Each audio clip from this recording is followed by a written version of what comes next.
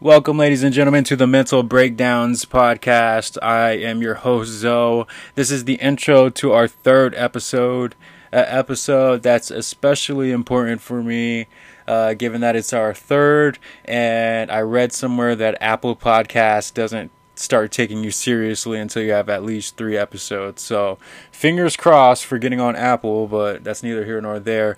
This is also my first episode going solo dolo, so please excuse any technical mishaps or just flow irregularities compared to the one that we have with Fred. We're still working on some format things and how things are going to go moving forward, but in the interim, here's a great episode on relapse.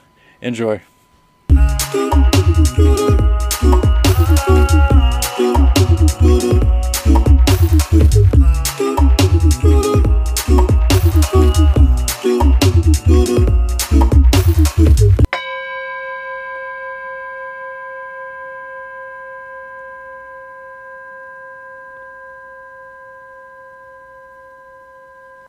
All right. Welcome to the Mental Breakdowns podcast. My name is Zoe. I will be the sole host today. So yeah, we're going to keep it slightly short and sweet today. And let's just jump into our news topics. The debate. I'm sure you might have seen the debate, or at least heard about the debate. The consensus that I got from friends that have watched it was anywhere from emotions ranging anywhere from extremely triggering, which I could definitely see, all the way to hilarious, which I could also see and relate to. I don't know if it's like a defense mechanism or whatnot, but I have to laugh at situations sometimes, just to try to make sense of it all, or maybe not put too much not put too much of myself into it to the point where I go crazy with anxiety or worry or anything like that. So yeah, sometimes the best thing I can do in those situations is laugh, and laugh I did. I don't want to get too political or anything like that. Not trying to get re-triggered, but I'm more excited for the vice presidential debate. That's for sure. I'm hoping we can get some actual.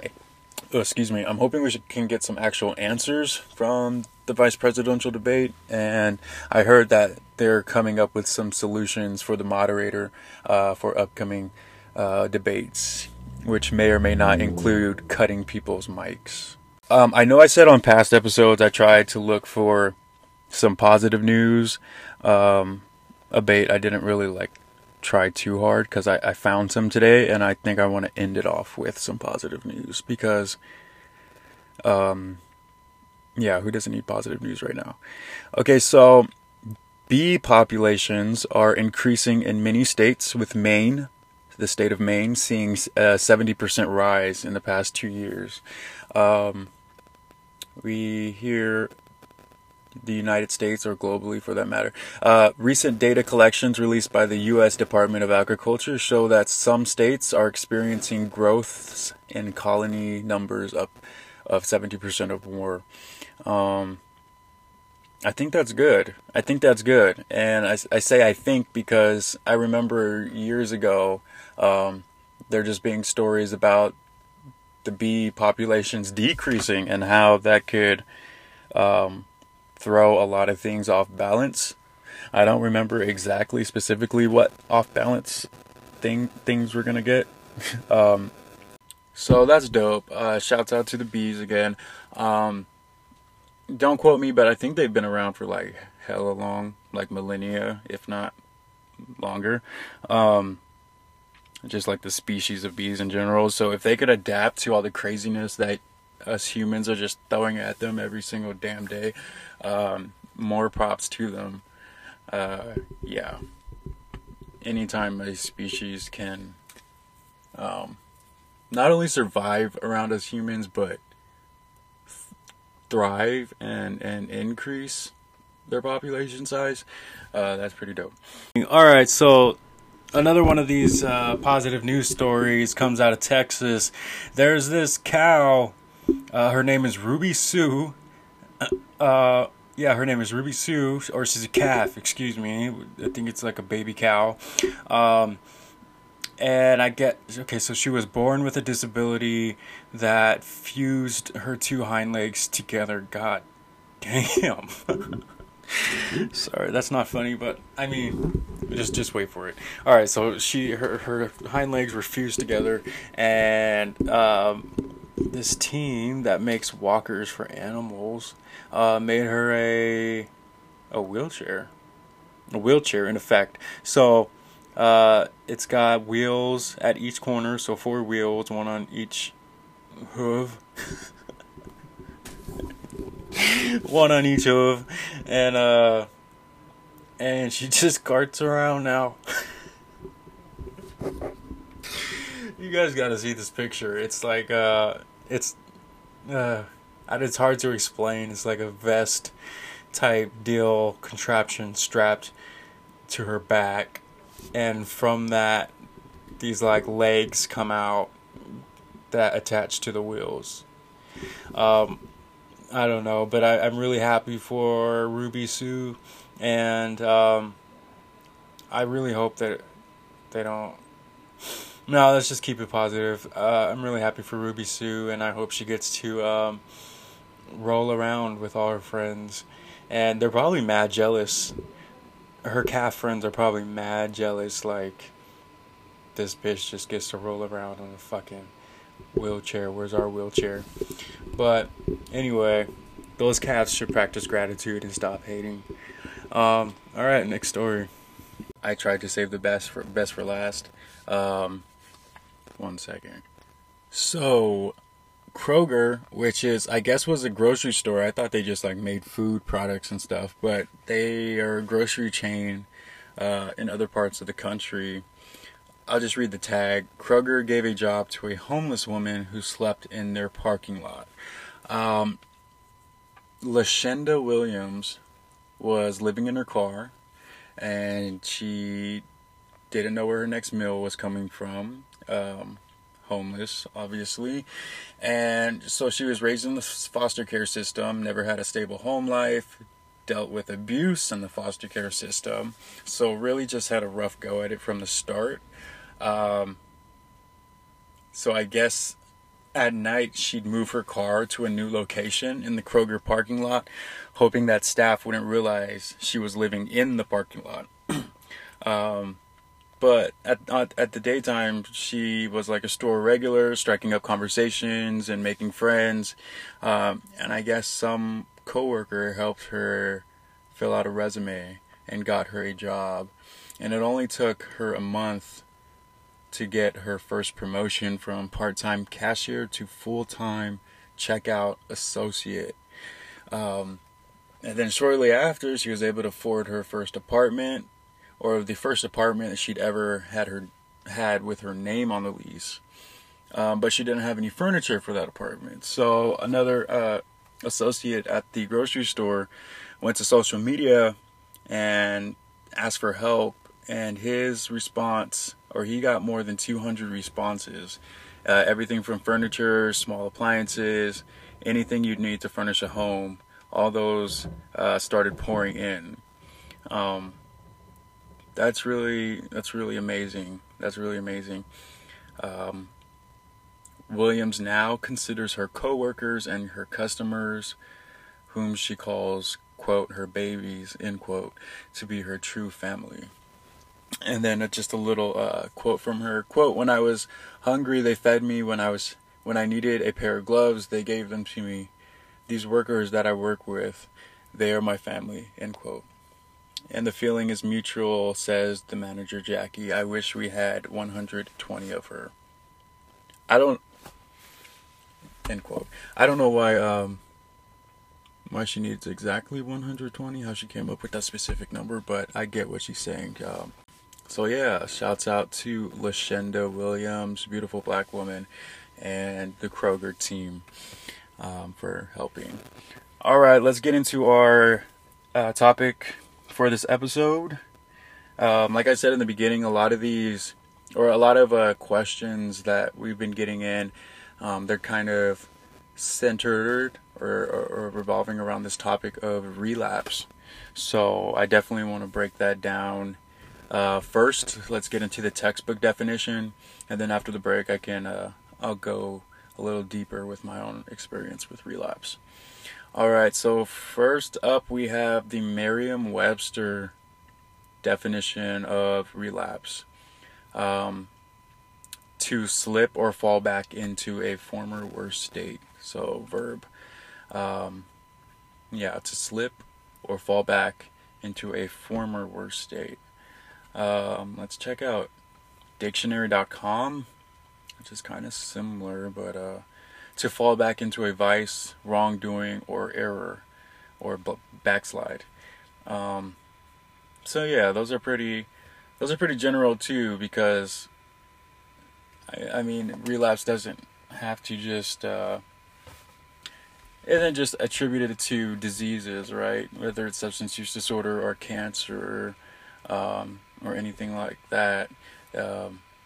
It could also be for behaviors like exercise, diet, the Catholic religious thing, Lent, I think it's called. So yeah, those were the textbook definitions. After this break, we'll go ahead and get into my own personal experience with relapse, after these messages. All right.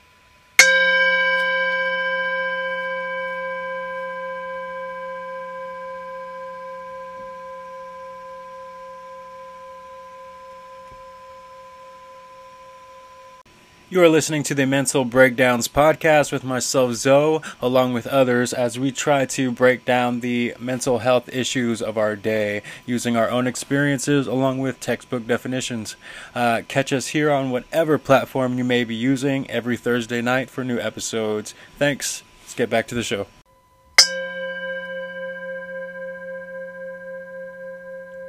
All right, welcome to the Mental Breakdowns podcast. We just read the textbook definitions of relapse according to Merriam-Webster and dictionary.com. And now I kind of wanted to go into my own experience with relapse, and maybe even a little relapse prevention.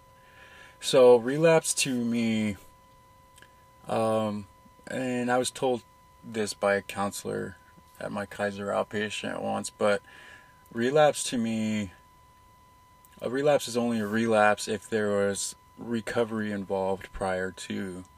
And an example of that would be me working a program, like a 12-step program, or any type of program that helped me get to a better state than where I was previously. So I'm continuously working on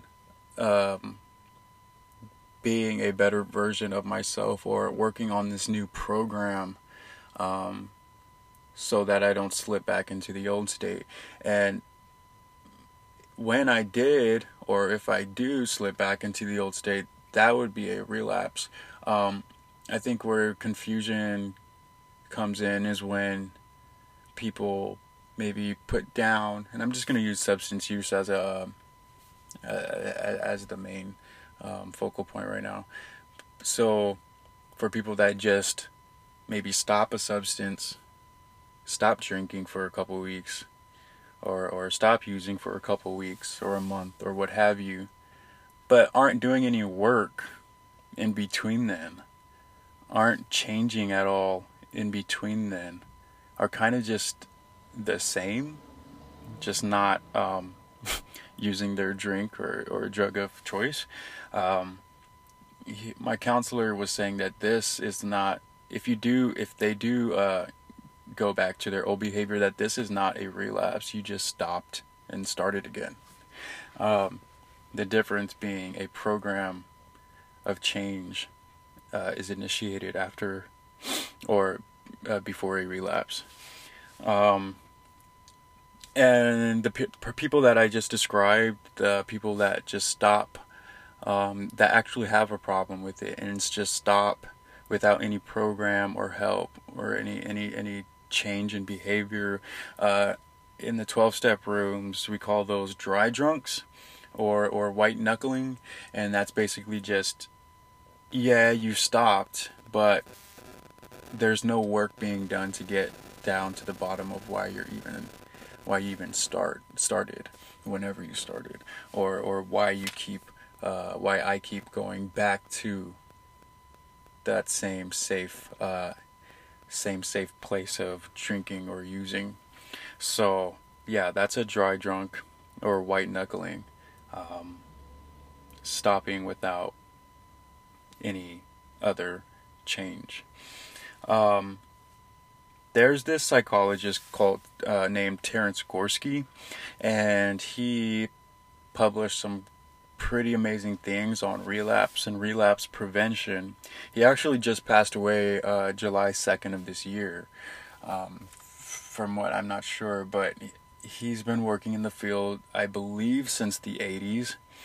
Um, and I think he's the one that came up with, or at least popularized, the idea that a relapse doesn't just happen when the addict takes or drinks their first drink or uses their first drug. That a relapse actually precedes that days, sometimes weeks or more in advance of that actual retaking of the drug or substance.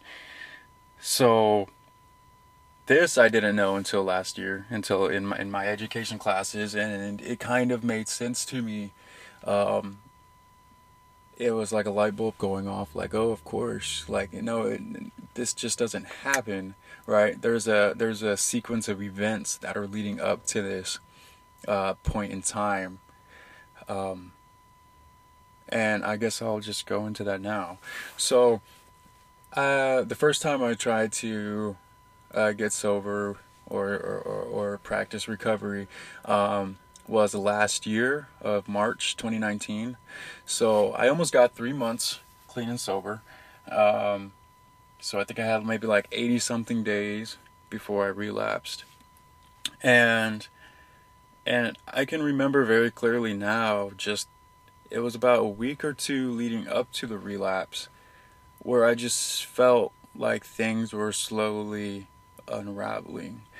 Not unraveling quick enough for me to be to I don't know, cause any attention to be shown on me, or any warning signs or red flags to be thrown up. There were really really subtle um, unravelings, if you will, little things that I just felt like the shoe lace was coming undone, or I was waiting for the other shoe to drop. And I guess I kind of shot myself in the foot initially by telling friends and family, "Oh yeah, this is just a break." Right? I'm using air quotes. This is just a break. I just need to, clean my system out, take a break. Uh, I'll be back before you know it.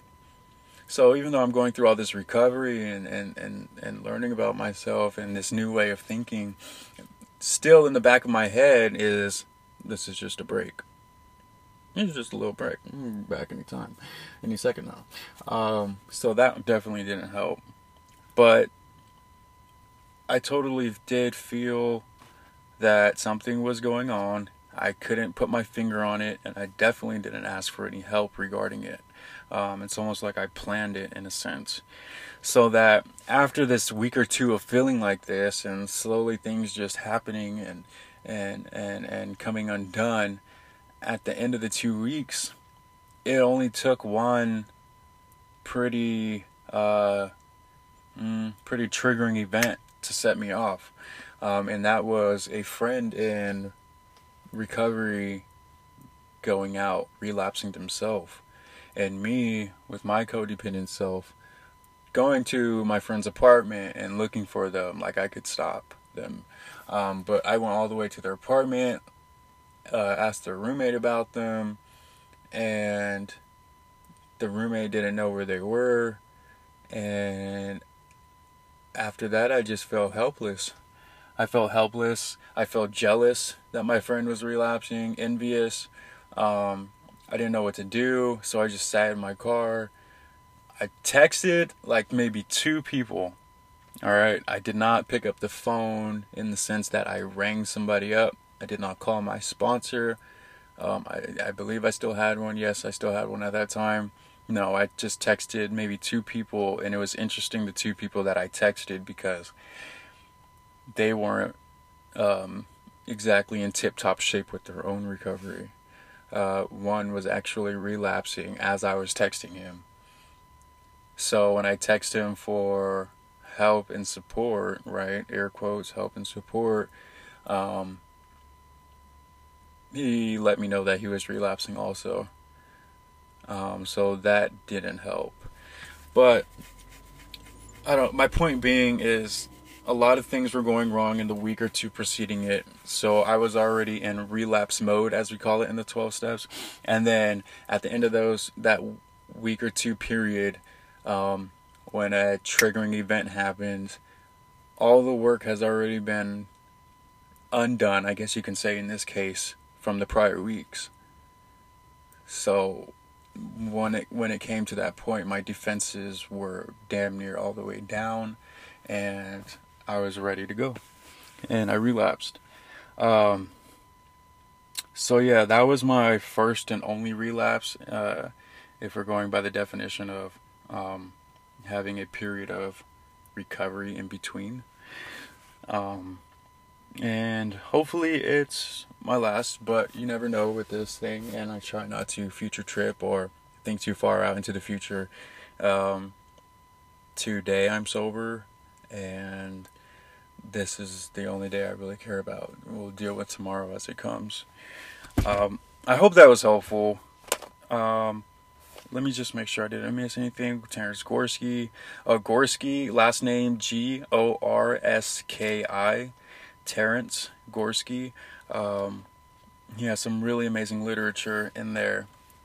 And also, I just want to note some of his readings.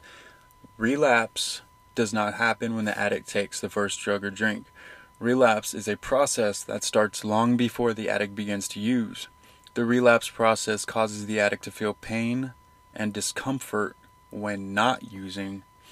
This pain and discomfort can be so bad that the addict becomes unable to live normally when not using. In Alcoholics Anonymous, this is called a dry drunk, but the syndrome is recognized in all areas of addiction and is in essence abstinence without recovery. The discomfort can be so bad that the addict feels that using can't be any worse than the pain of staying clean. God damn, that's profound. That's pretty freaking profound. Because I just don't think normies, we call them normies, normal people that don't have substance use issues, I just don't think the majority of them get sometimes how uncomfortable it can be just being in our own skin, just being us, the pain of just being. So what recovery helps with being in our own skin and being okay, and just being. So that's why it's such an important part of the recovery process, or if you're trying to stop, is really looking at those things and figuring out what the hell is making me even feel like this in the first place. But yeah, they have he talks about a number of phases that precede or number of phases of the relapse. Well, 1 is return of denial, 2, avoidance and defensive behavior, 3, crisis building, 4, immobilization, 5, confusion and overreaction, 6, depression, 7, behavioral loss of control, 8, recognition of loss of control, 9, option reduction, and then 10 being the actual acute relapse period. And of course, there's like 37 actual bullets in between those 10 phases, so I really recommend looking at those. They're online for sure for free if anyone wants to dive in deeper into relapse and relapse prevention. Okay, enough of that. When we come back, we're going to go ahead and answer a couple audience questions and round out the episode. All right, we'll be right back.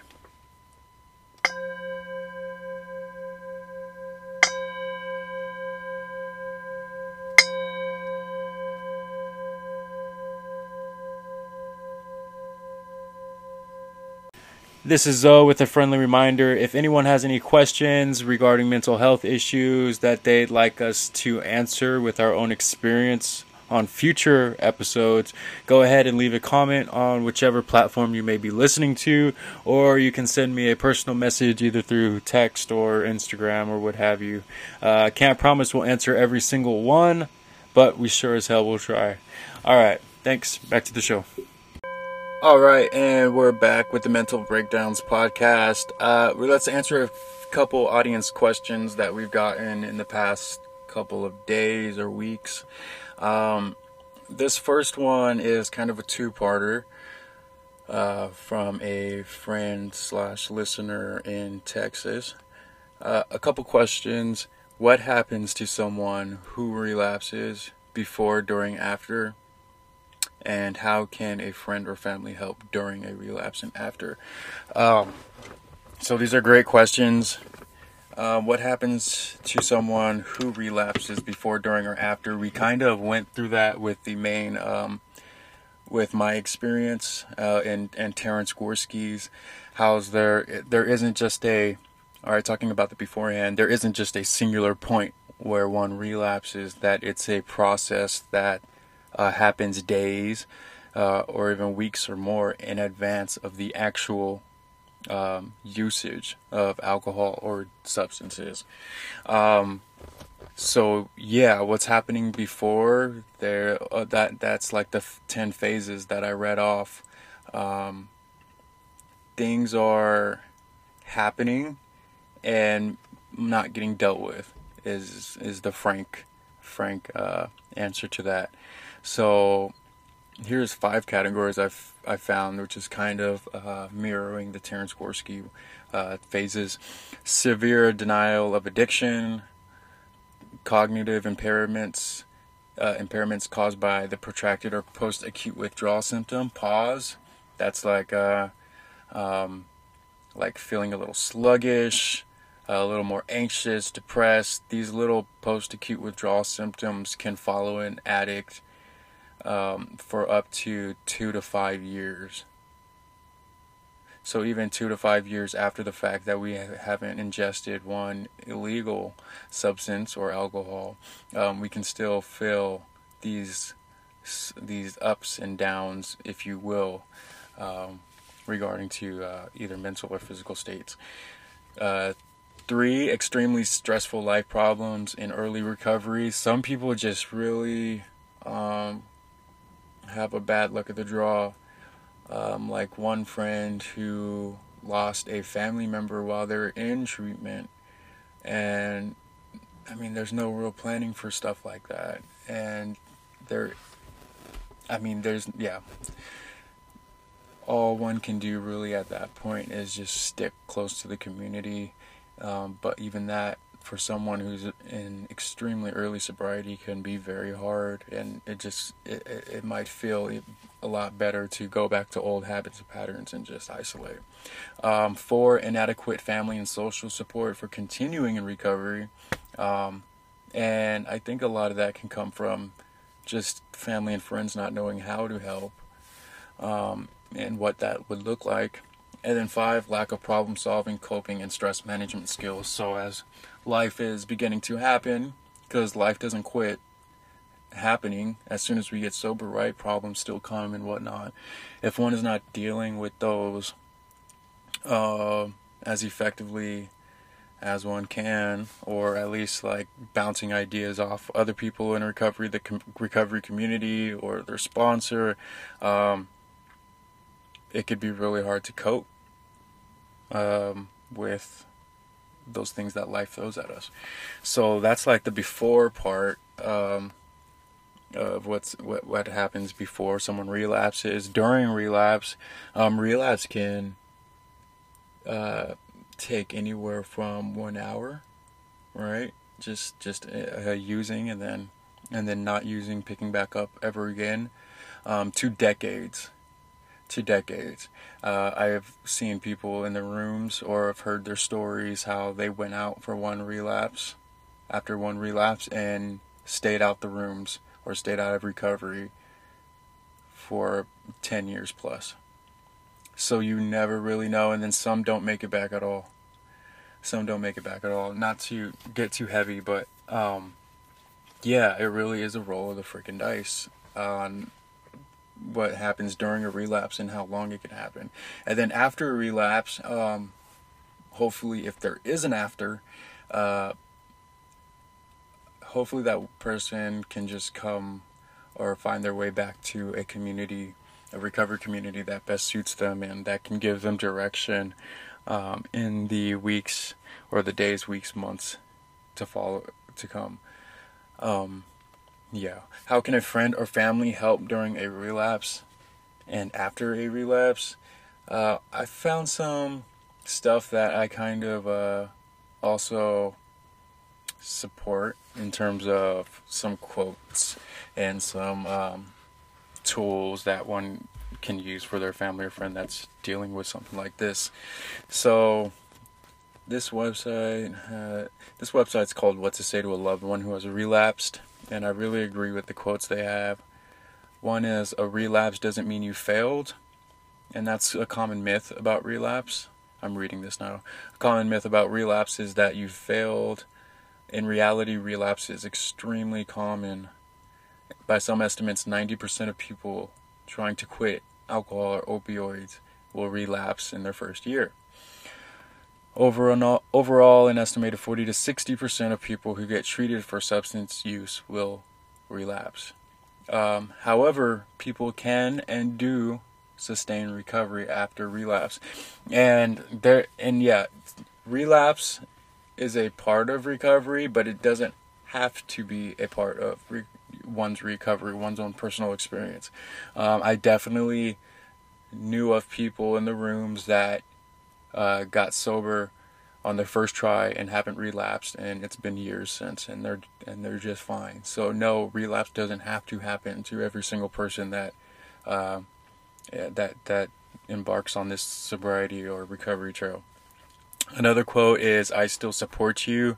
I think that's a great one. Just knowing that your friends and family still have our back is a big one. Because it's that foundation, right? Just knowing that, okay, I messed up, I'm going to try again, and as long as I am trying, I still have that support from friends and family. And I think that's a big difference when the person that relapses is still trying to get clean. Because if not, if this is just like a repetitive thing, it can kind of go into codependency territory, and that's a whole another episode. Another quote is, "I know you wanted this to work." Another one is, "What have you learned from this experience?" That might be a little bit too teacher preacher. "What can I do for you?" is one I really like. I worded like, "What does helping you look like?" What does helping you right now look like? If you could tell me what that looks like. Because it's asking the person, it's asking the person what would be best in their case. Like it's not a one size fits all, so that gives the person that relapsed a chance to really give someone some really tailored instructions to their own experience. And then the last one is, "You quit before and you can do it again." So these are just like these are kind of like motivational quotes also.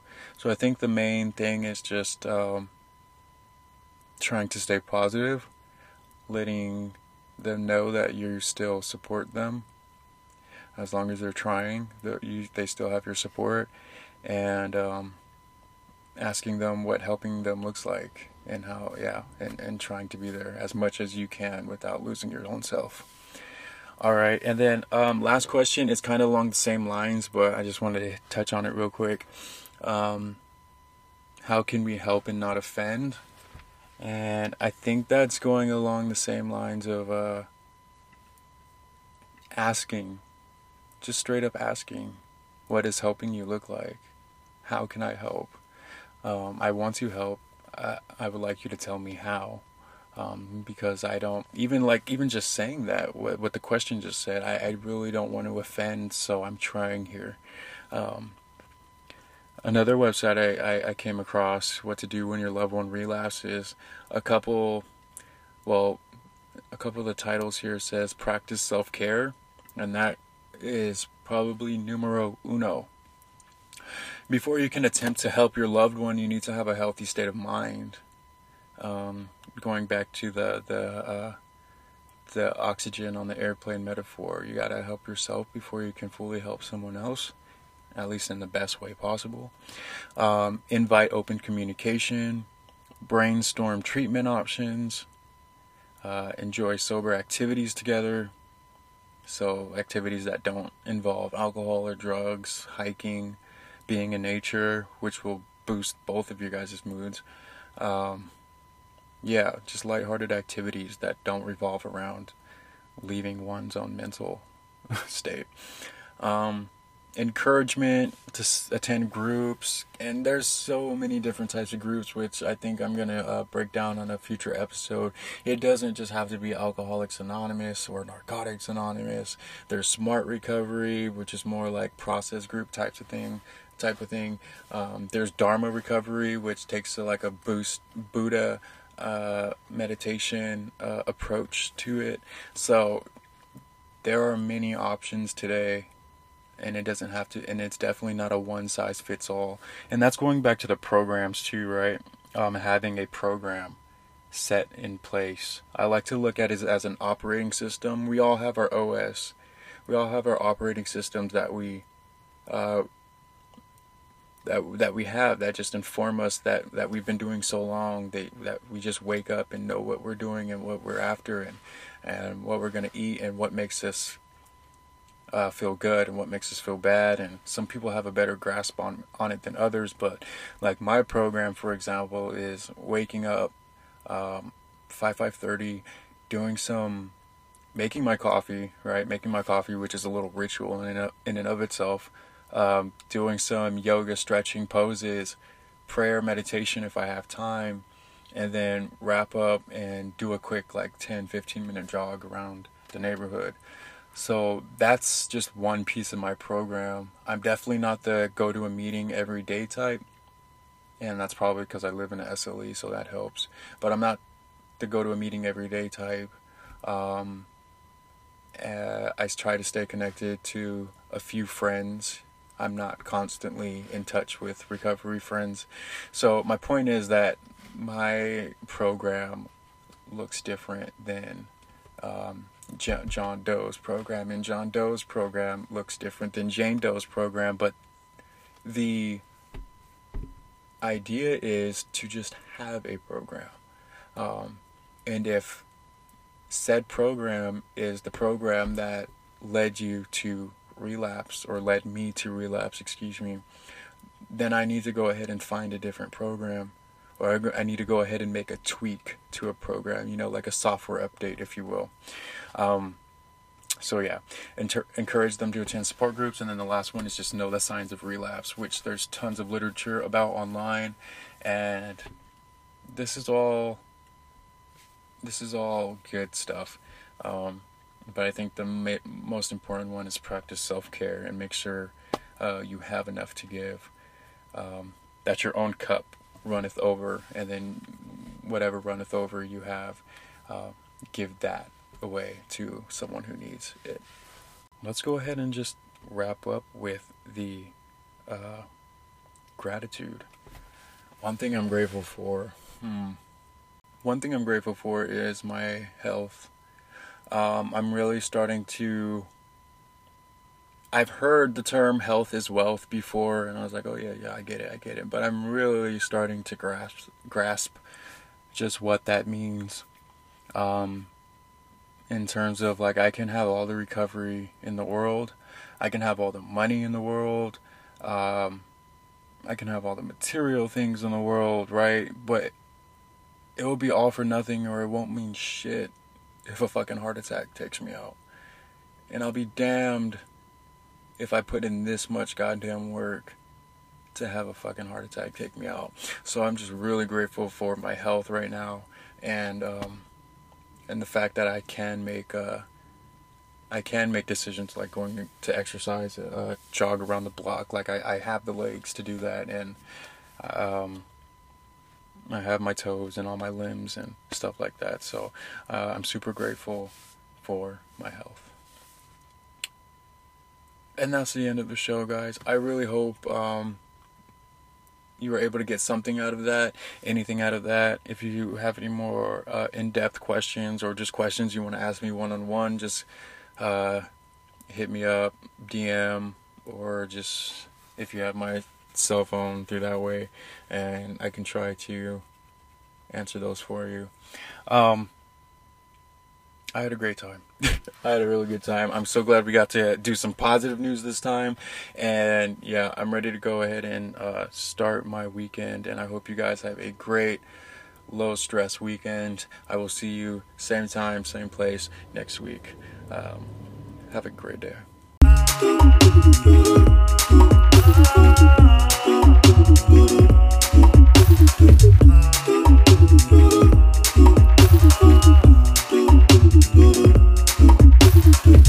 All right, and that was our episode number 3 on relapse, coming from the Mental Breakdowns podcast. I hope you guys got something from it. Anything would be great. And if you want to do more research on that psychologist, Terence Gorski, Gorski, he made great strides in relapse and relapse prevention research. And he has tons of stuff online for the free. But alright, I hope you guys had a good time. I will see you same time, same place next Thursday for episode 4 of the Mental Breakdowns podcast. Alright, this is Zoe signing out. See you later.